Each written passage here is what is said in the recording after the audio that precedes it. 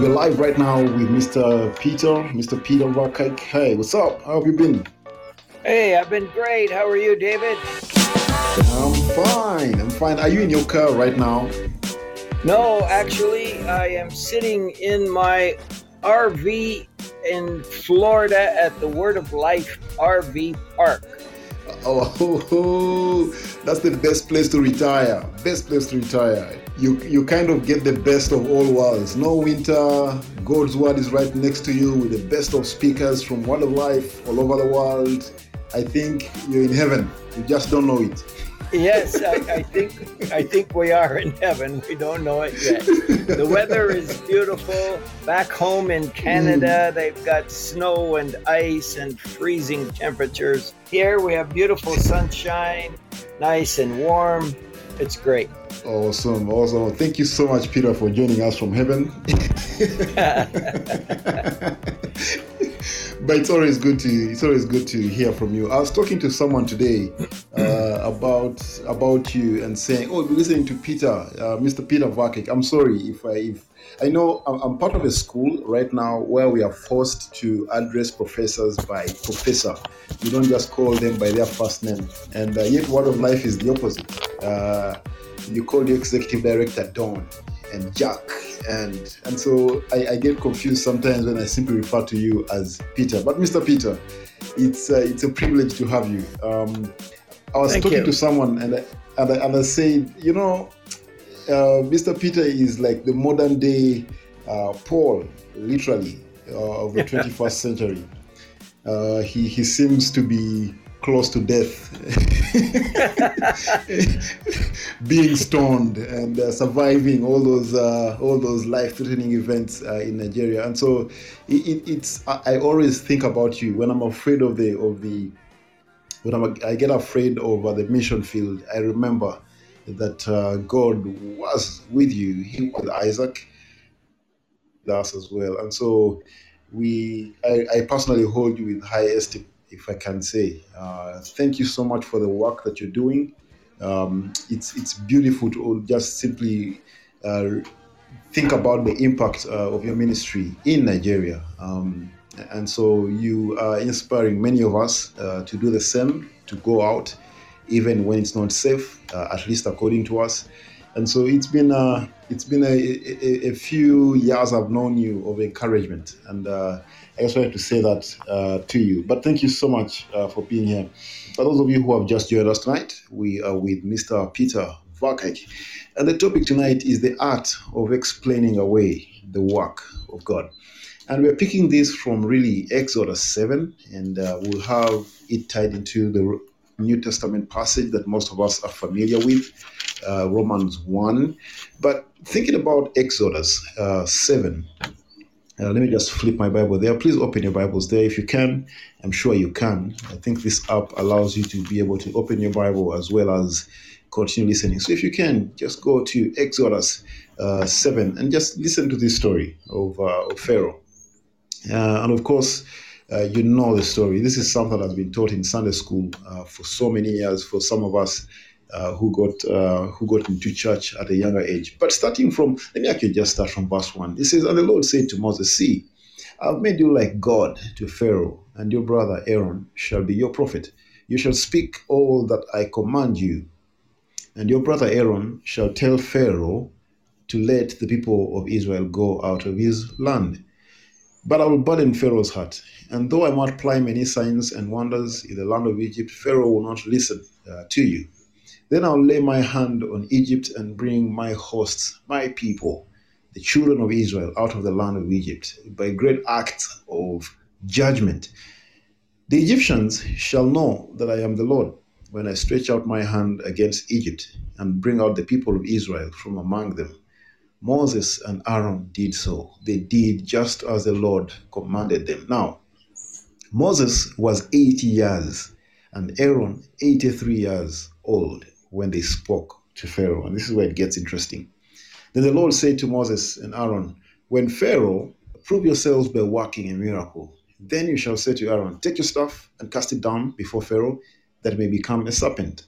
So Moses and Aaron went to Pharaoh and did just as the Lord commanded. Aaron cast down his staff before Pharaoh and his servants, and it became a serpent. Then Pharaoh summoned the wise men and the sorcerers, and they, the magicians of Egypt, also did the same by their sacred arts. For each man cast down his staff, and they became serpents, and Aaron's staff swallowed up their staffs. Still, Pharaoh's heart was hardened, and he would not listen to them, as the Lord had said. The interesting part is also verse 23 emphasizes what just took place. It says, Pharaoh turned and went into his house, and he did not take even this to heart.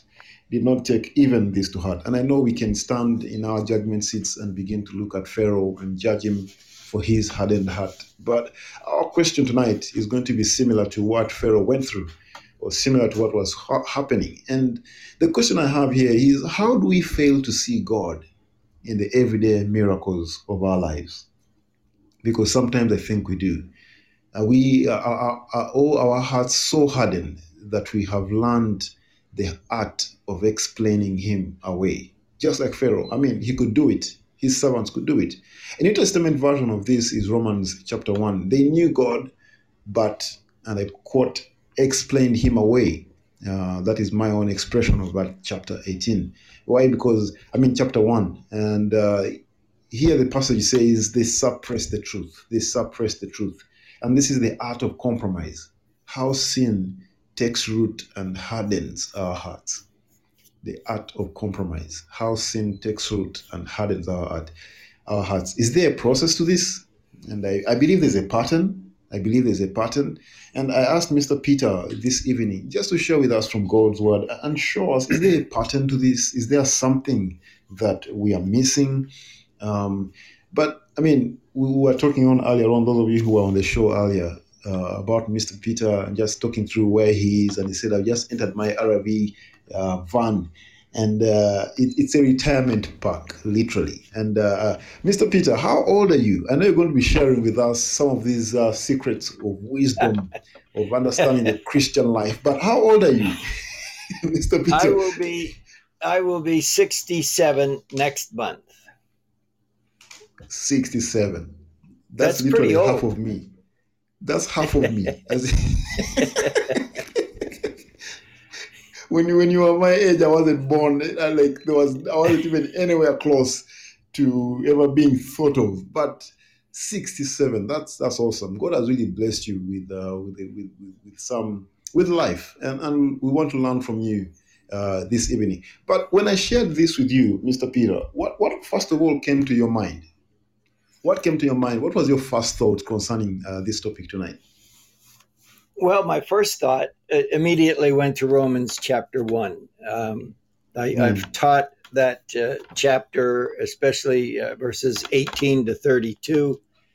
And I see it in the world all around me, in Canada, in the U.S., in Africa, Nigeria, wherever we go, we see people rejecting God and coming up with alternate explanations for things that are happening.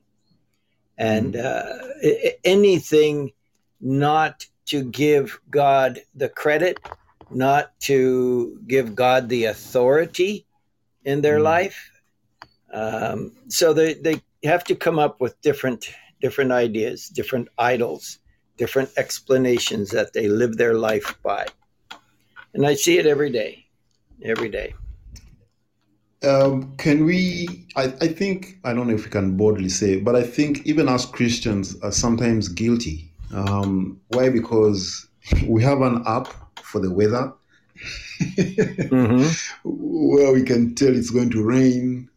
We've kind of mastered the seasons. And I'm sure several ones were moving into Florida as the rest of the country was getting colder. We've mastered the program. And I visited some families in the US, and this is not to criticize, but it's different from Africa in all sorts of ways. There's two fridges, one on the inside and one in the garage. And we grew up in a place. If you know Africa, you've been to Nigeria. But Yes. we've grown up where you only have food enough for that day and the next day, and the third day is a miracle.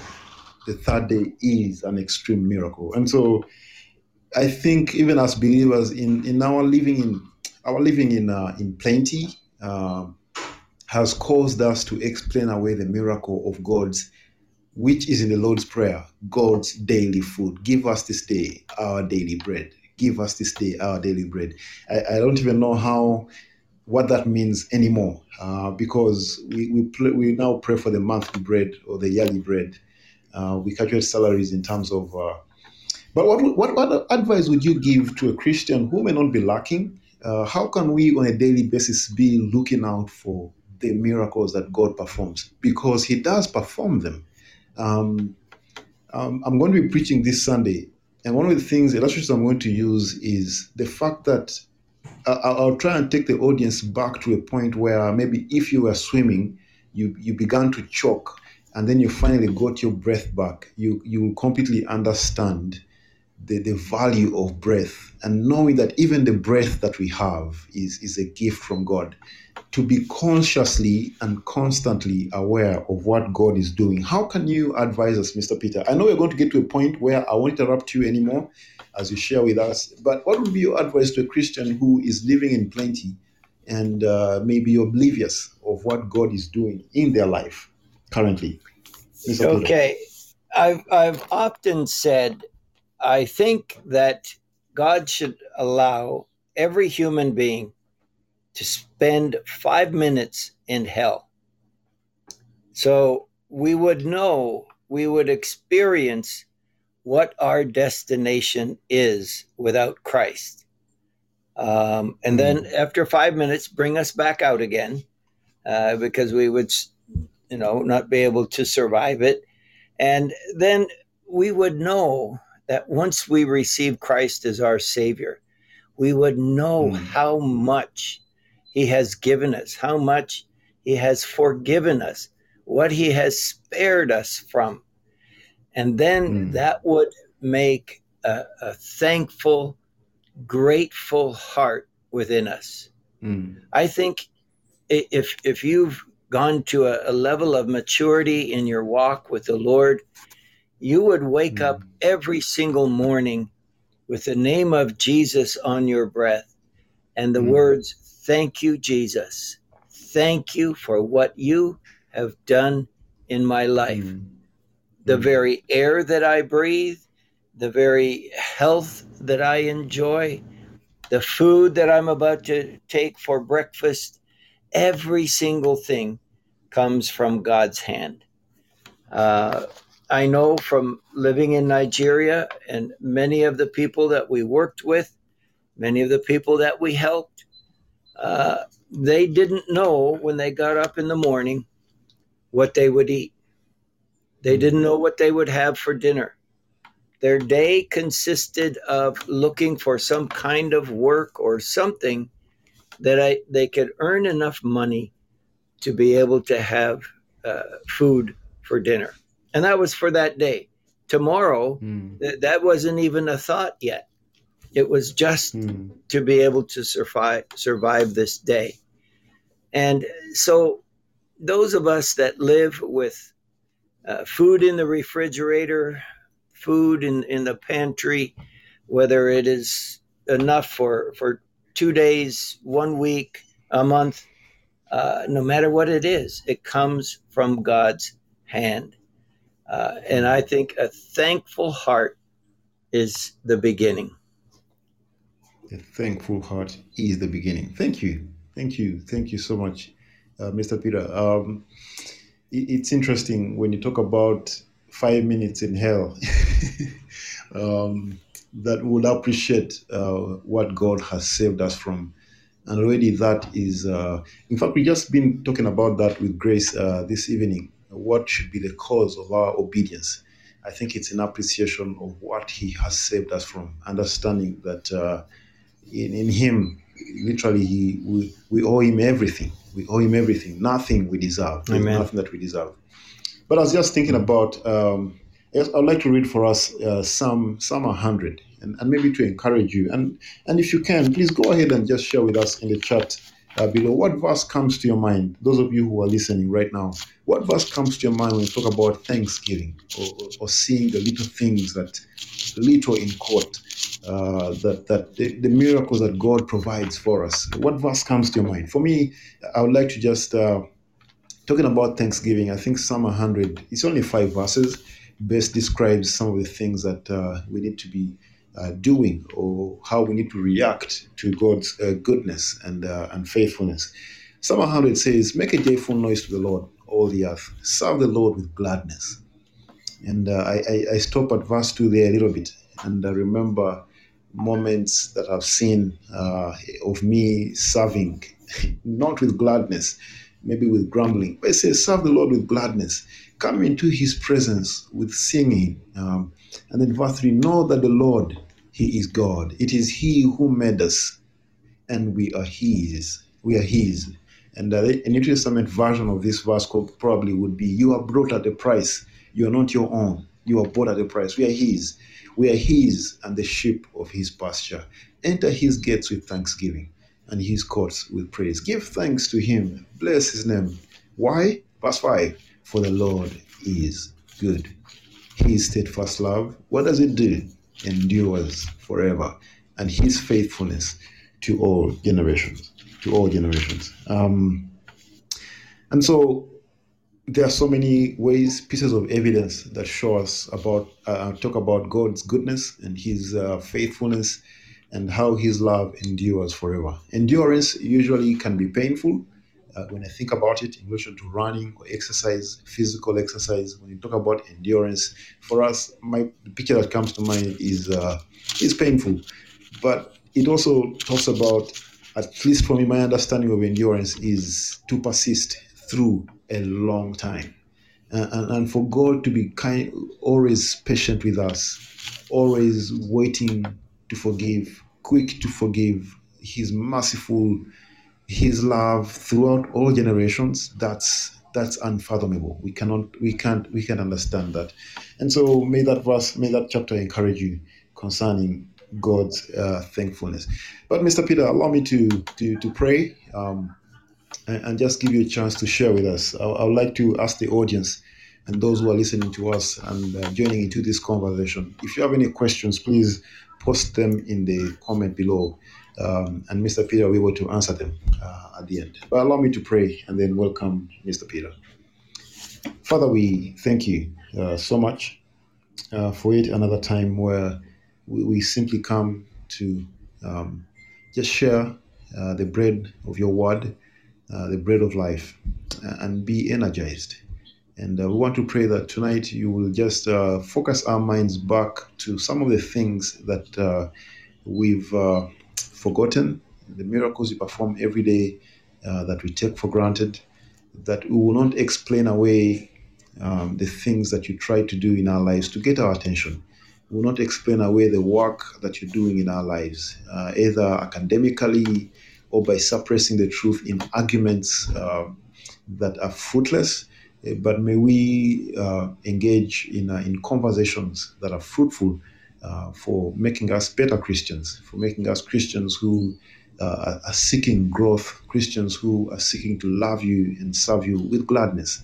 And so we pray that tonight will benefit us in that way, that may your word just cut deep into our hearts to cause us to change and to grow in the knowledge of your Son, Jesus Christ. Thank you. We would like to commit Mr. Peter into your hands, asking that you give him wisdom, even as he shares the truth of God's word with us. This to pray in Jesus' name. Amen. Mr. Peter, you're welcome.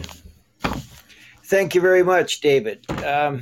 Before I get into Romans chapter 1, I want to just share a personal story about God's provision for my wife and my family and our thankfulness. And you talk about modern day miracles. I think this was one of them.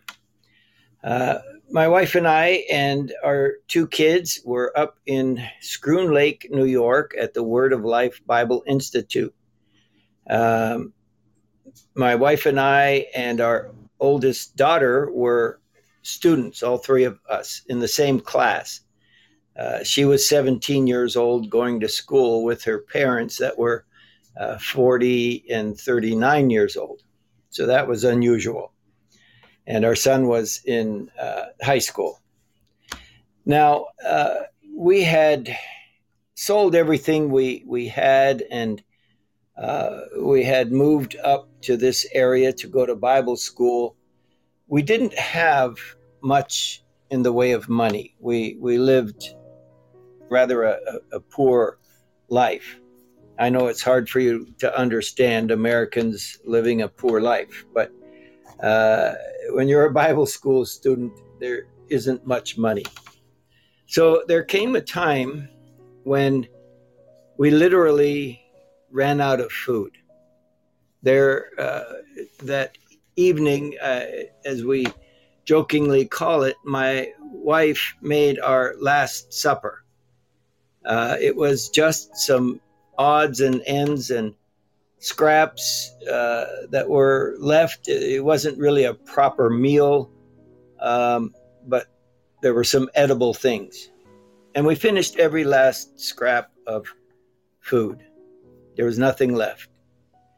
And so we were going to bed. It was about 11:30 in the evening, and we were praying, and we were actually just pouring our heart out to the Lord, saying, Lord, we know we've followed you in obedience to leave our life, to leave our business and our home, and move all these many, many miles across the country to go to Bible school.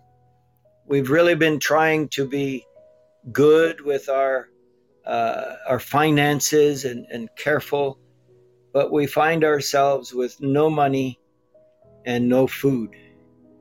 Lord, please help us. And we're just laying our heads down to go to sleep, and we heard some footsteps coming up the wooden stairs. We lived in an apartment on the second floor of a building, and we could hear someone coming up those steps, and then a knock at the door. This was at 11:30 at night. It's not usual for people to call on you that late at night.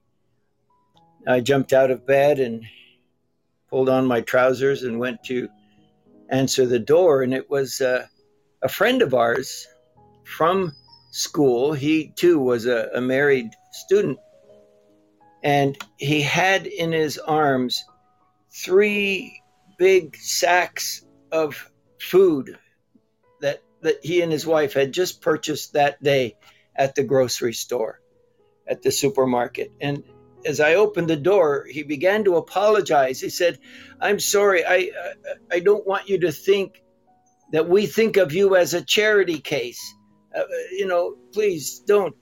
And so we began to talk. I says, no, of course we don't. And in the meantime, my wife, hearing all of this, she came also out of the bedroom. She put on her robe, and she just took our friend over to where the refrigerator was, and she opened the door of the refrigerator. And he looked inside, and there was no food. And then she took him over to the pantry that would normally be stocked up with food, and she opened the door to the pantry, and there was no food there. And his eyes were just big, and he was wondering, and he said to us, this is what happened. My wife and I, he said, went to the supermarket this afternoon, and we bought all of these food items. And we came home, and normally when you come home from the supermarket, the first thing you do is you put everything away, right? Into the refrigerator, the pantry, into the cupboard. But they felt uneasy about doing that. And so the bags of food items sat on the table for all afternoon. and into the evening. And the Lord began to put upon his heart the thought that he should bring those food items to Peter and Betty. And he said, "Oh, no, that's crazy. That's silly. They don't need anything." And then finally, at about 11 p.m. in the evening, the urging of the Holy Spirit was so strong in his heart, he actually answered out loud. He said, "Okay, Lord, I'll go." And he gathered up the food and came to our apartment. And he saw why the Lord wanted him to bring the food. And we rejoiced in God's great hand of provision, a modern day miracle. And we were just so very, very thankful. He and his wife, they had more money. They were able to go the next day to get food again. But Betty and I were so thankful for what God had done.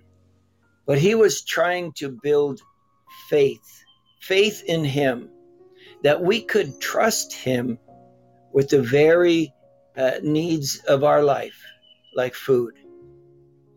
And we're so thankful for that, because as we went to Nigeria, there were many times when we had to trust him for every little thing. And he had taught us how to do that. But unfortunately, most of the world does not live that way. Most of the world does not have faith in Jesus Christ. And so I want you to turn in your Bibles to the book of Romans, chapter 1. I'm going to read verses 18 to the end of the chapter, verse 32. Romans 1, beginning at verse 18. For the wrath of God is revealed from heaven against all ungodliness and unrighteousness of men, who suppress the truth in unrighteousness, because what may be known of God is manifest in them, for God has shown it to them. For since the creation of the world, his invisible attributes are clearly seen, being understood by the things that are made, even his eternal power and Godhead, so that they are without excuse. Because although they knew God, they did not glorify him as God, nor were thankful, but became futile in their thoughts, and their foolish hearts were darkened. Professing to be wise, they became fools, and changed the glory of the incorruptible God into an image made like corruptible man, and birds, and four-footed animals, and creeping things. Therefore God gave them up to uncleanness, in the lusts of their hearts, to dishonor their bodies among themselves, who exchanged the truth of God for the lie, and worshipped and served the creature rather than the Creator, who is blessed forever. Amen. For this reason God gave them up to vile passions, for even their women exchanged the natural use for what is against nature. Likewise also the men, leaving the natural use of the woman, burned in their lust for one another, men with men, committing what is shameful, and receiving in themselves the penalty of their error which was due. And even as they did not like to retain God in their knowledge, God gave them over to a debased mind, and to do those things which are not fitting, being filled with all unrighteousness, sexual immorality, wickedness, covetousness, maliciousness, full of envy, murder, strife, deceit, evil-mindedness. They are whisperers, backbiters, haters of God, violent, proud, boasters, inventors of evil things, disobedient to parents, undiscerning, untrustworthy, unloving, unforgiving, unmerciful, who, knowing the righteous judgment of God, that those who practice such things are deserving of death, not only do the same, but also approve of those who practice them. So that's a pretty sad state of affairs for mankind that we've just read about here. The title that I give to this message is actually two titles. The one is Progression of Rejection. The other is The Devolution of Mankind. Not evolution, I don't believe in evolution, but the devolution of mankind, going down into decay. And I see four different stages, if you will, of this progression of rejection. The first I call indifferent. Second, independent. The third, immoral. And the fourth, irrational. Let's look at these, each one, a little bit closer. Indifferent.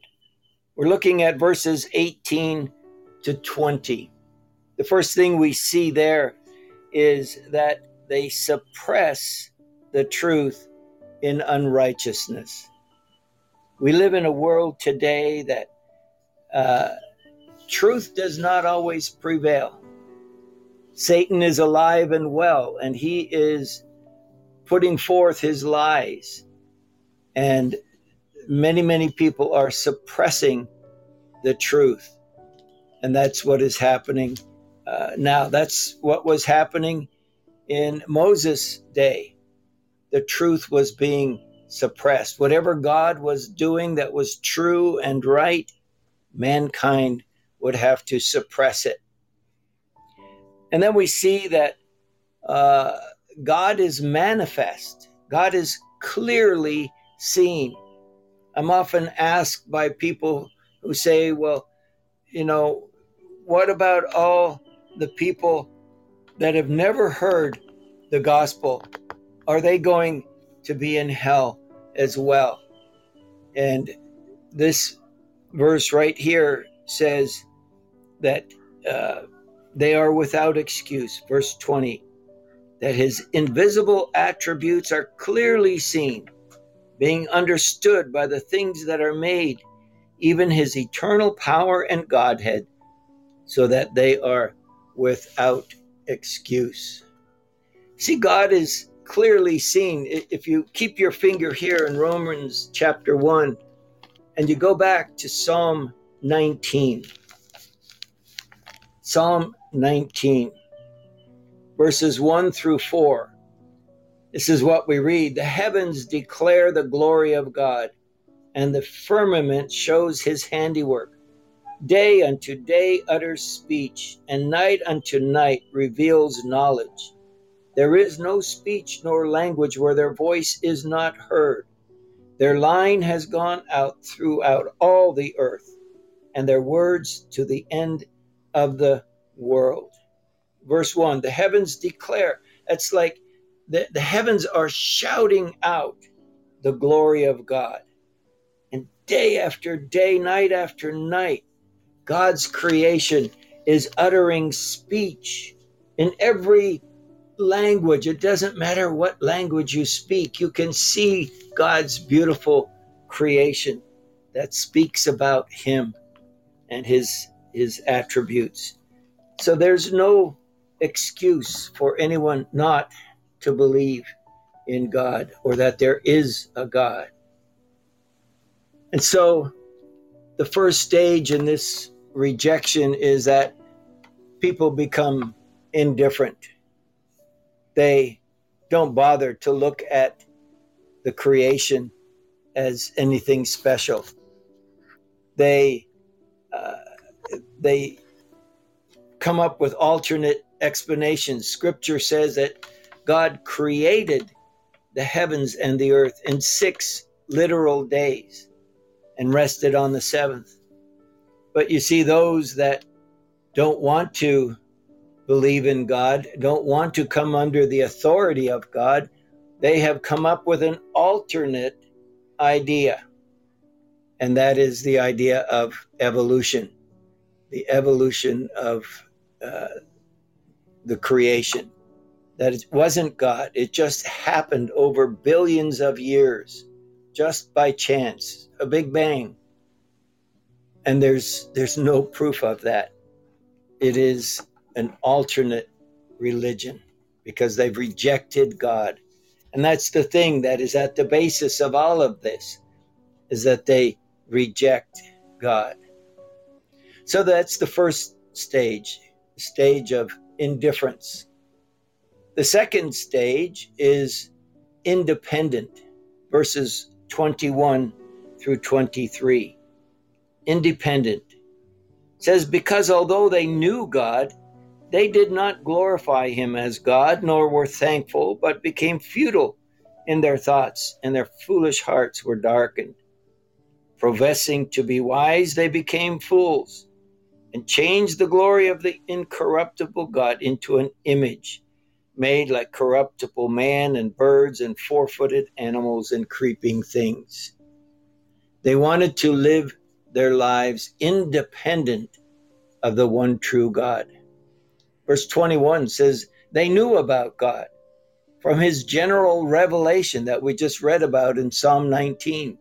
They knew about God. They knew there was a creator God, but they refused to glorify and worship him. They became thankless. And if the idea being, they don't want to recognize that there is a God, that there's a God who created the earth. Because if they recognize that, then it follows logically that they have a responsibility, being a created being that belongs to God. They have a responsibility to God, and they don't want that. So they want to live independent of God. And what's the result of all of that? It's foolishness, alternate gods, evolution, and man being the supreme being. And this is the problem that we begin to run into. Romans 10, 1 Corinthians 10 and verse 20 says, rather that the things which the Gentiles sacrifice, they sacrifice to demons and not to God. And I do not want you to have fellowship with demons. Okay, they cut God out of the equation. They want to live independently of God. So they give themselves over to foolishness, to demonic alternate gods and idols. They believe in the theory of evolution. That is man. First he becomes indifferent, then he becomes independent. And thirdly, what follows next in this progression of rejection is the third stage of immorality, verses 24 through 27. This is what we read. Therefore God also gave them up to uncleanness in the lusts of their hearts, to dishonor their bodies among themselves, who exchanged the truth of God for the lie, and worshipped and served the creature rather than the Creator, who is blessed forever. Amen. For this reason, God gave them up to vile passions, for even their women exchanged the natural use for what is against nature. Likewise also the men, leaving the natural use of the woman, burned in their lust for one another, men with men, committing what is shameful, and receiving it in themselves the penalty of their error, which was due. So what they did was they exchanged the truth for a lie. What is that lie? That's idols. Anything that is against God, anti-God. They did not want to believe in God. They rejected God, And so they exchanged God's truth for a lie. And God gave them up to that. God said, we're not robots. We have a will. And God said, if that's what you wish to do, and you want to reject me, then that's what you will do. Romans 6, verses 12, 13, and 16. This is what we read.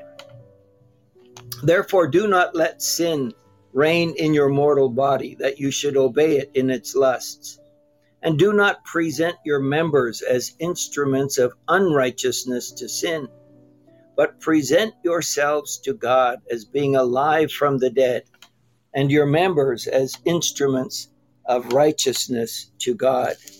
Verse 16, do you not know that to whom you present yourselves slaves to obey, you are that one's slaves whom you obey, whether of sin leading unto death or of obedience leading to righteousness? There's a result. There are consequences for our decisions.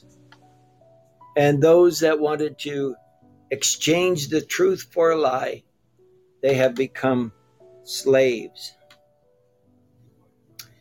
In Ephesians chapter 4, we have another little bit of a description of this. Ephesians 4, 17 through 19.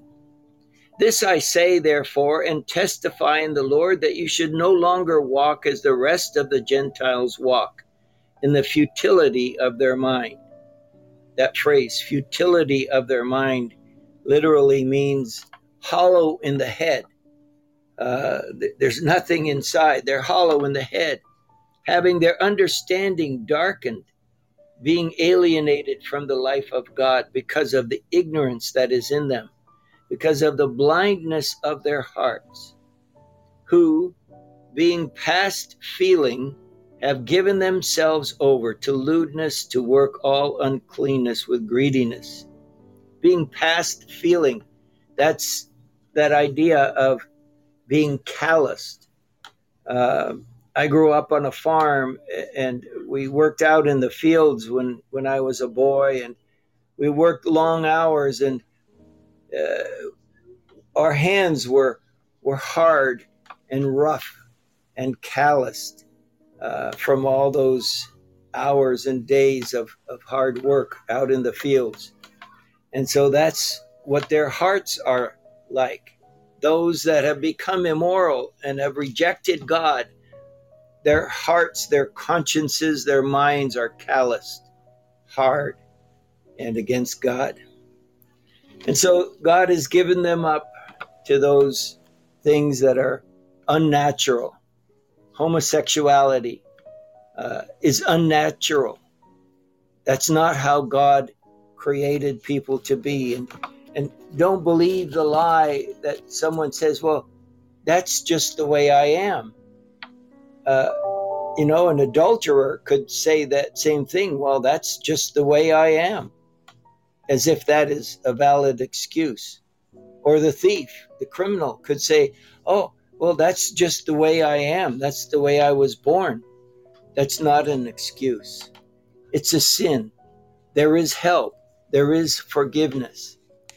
And so that is the third stage, the immoral stage. And then finally, we get to the last stage of this progression of rejection. That is the irrational, verses 28 to 32. And it is basically because they rejected God. Verse 28, even as they did not like to retain God in their knowledge, God gave them over to a debased mind to do those things that are not fitting.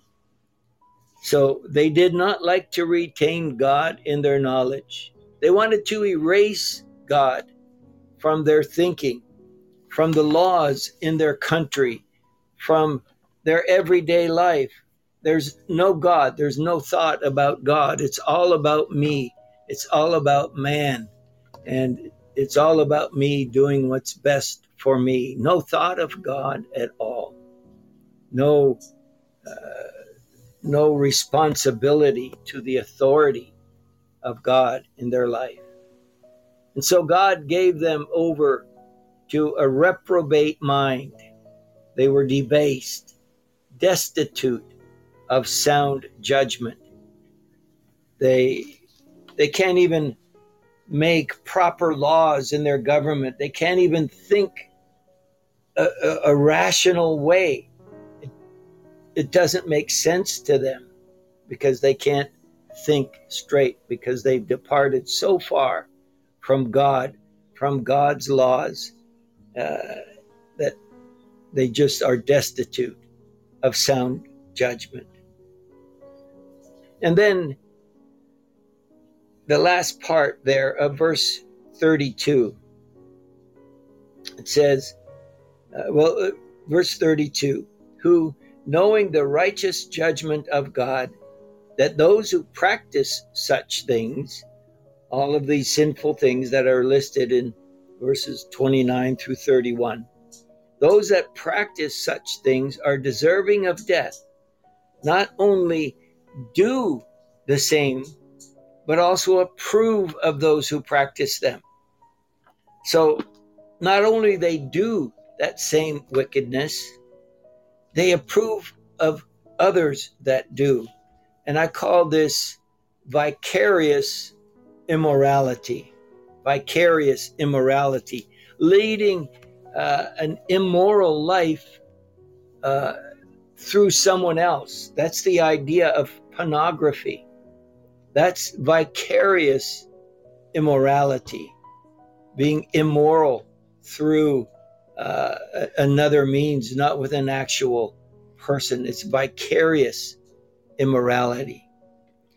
And so you see the rejection of God, the rejection of his authority in your life leads to this progression. It starts first basically just being indifferent, not necessarily so overtly wicked, but just indifferent to God and the things of God. And that always will lead to an independent lifestyle where you begin to live your life independent of God. God has no place in your life. And third, that leads then to an immoral life. Things that are unnatural, vile, and shameful.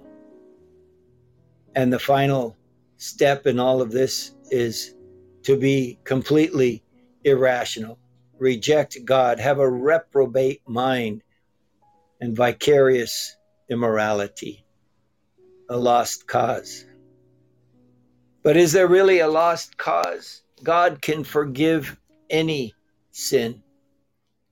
But the thing is, we must yield ourselves. We must surrender ourselves to him.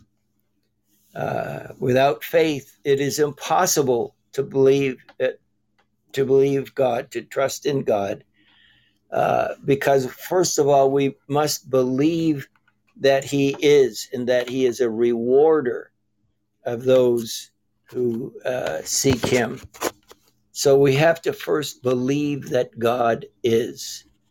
And so we're very thankful, those of us that know Christ as our Lord and Savior. We are thankful that he has reached down to us through his Holy Spirit, drawn us to himself, and that he's helped us to make that decision to receive Christ as our Savior. But we live in a world surrounded by those that are indifferent, independent, immoral, and irrational because they've rejected God. So I bring it back around to the point that I always like to end up on. What part are you doing to lead others to a saving knowledge of Jesus Christ. Each one of us knows people that fall into one of these four categories that are in this progression of rejection. What are we doing to save them from that, to bring them to the foot of the cross, Calvary's cross, to come to know Jesus as their Lord and Savior? And so I thank you for listening. I hope this has put a few things into context for you. And I would be open for questions if that's the format, David. Thank you. And thank you so much once again, Mr. Peter. I have been taking notes. I'm sure you have noticed. I've been sharing some of my notes in the chat. But thank you so much. I mean, as a church, we've also been looking at the book of Romans, and this is amazing. This is amazing. Now, the 4 points that you just mentioned or took us through, of course, they are in a progressive format, at least when you see verse 18 all the way to the end. Being, first of all, indifferent, and then independent, immoral, and irrational. And it's interesting. I've been really thinking about these as you are sharing, and I wanted to ask if I know it may not be something you're prepared for, but is there some kind of evaluation questions that we could use maybe to identify us and where we are at? Of course, we know what to do. We know what to do in terms of reversing the process. But I just came up maybe with 2 questions. They may be not the best questions to ask as an evaluation, at least for step 1, where we turn indifferent, where we suppress the truth in righteousness. And the question I have here is, do you excuse the sin in your life? The other question is, do you have a valid reason to sin? And valid is in quotes because there's really no valid reason to sin. But that will be able to help us maybe identify and see if we are indifferent. But Mr. Peter, what other questions come to mind as an evaluation to know whether or not we are in the process of becoming irrational, which I think is the worst form of sin? I like the word you mentioned there, vicarious immorality. And I actually looked it up. Because these are not words we usually use in our day-to-day speech. But the basic definition here is it's an adjective for experienced in the imagination through feelings or actions of another person. You kind of experience either in the imagination or through feelings, but it's something you experience feelings. It may not be something you're doing in actions, but you are approving is the word that you use. But any actions, any questions, Mr. Peter, that can help us just simply evaluate where we are at as we look at those 4 points that you mentioned. Anything that comes to mind, Mr. Peter? Okay, well, the first thing, if you want to evaluate yourself, is ask yourself the question, have I thought about God today? Have I spent even 15 seconds thinking about God? Or do I believe there is a God? Maybe we should start there. Because this whole chapter is based on rejecting the idea that there is God. And if you've not spent any time today at all thinking about God, or that there is a God, or if there is a God, what's my responsibility to him, then I would say you are well on your way down this progression. You may have already passed the indifferent stage, and you may be living in the independent stage, if not beyond that. So that's where I would start. That's very close. We don't have to go weeks ago or months ago. We're talking about today. Yes. Do I believe there is a God? The other thing I would like to appreciate, Mr. Peter, when you're talking about stage two of, not stage two, but point number two of independence and wanting to live on our own, I'm always fascinated by the fact that Romans describes these men who I cannot say I know who exactly they are. They may be known as the barbarians, but it's interesting that it says, although they knew God, they did not honor him as God or give thanks. That thanksgiving can actually be a source of or a beginning of a major downfall. And I know sometimes we talk to kids, some of us who are young parents, you give a kid a sweet and then we say, what do you say? What do you say? And it becomes like a song. We don't take it as a very important virtue to learn of Thanksgiving. And I know as we were beginning today, we did read a psalm concerning Thanksgiving. And I'm really, when I think about your story of the food baskets, it is true. Some, out of pride, may think, "Hey, you're thinking of us as a charity case."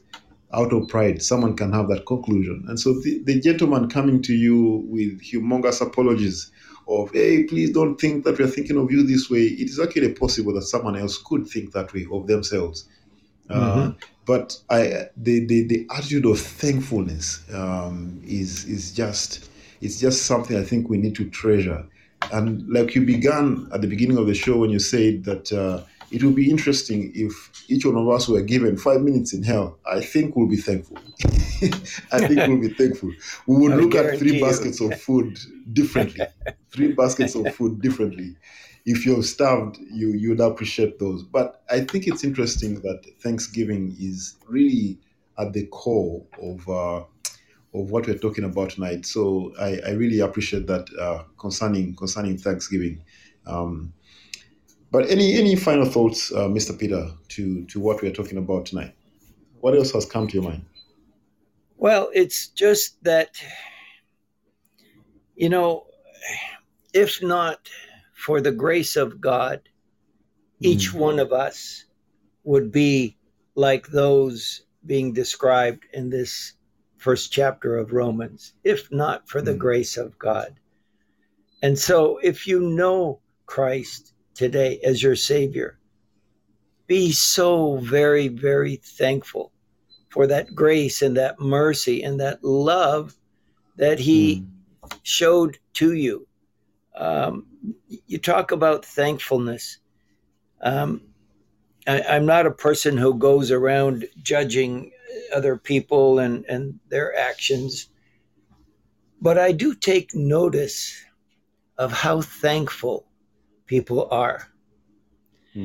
And those that are truly thankful for what God has done for them and is doing to them and with them, I see them being blessed even more and more. But those that are unthankful, ungrateful, I don't typically see their lives flourishing.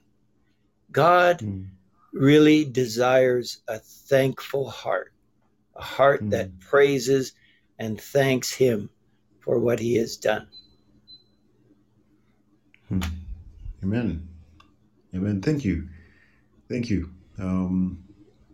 I've actually been thinking about as well areas in which I've been unthankful, and I think it's really a question for all of us to think deep about that one area.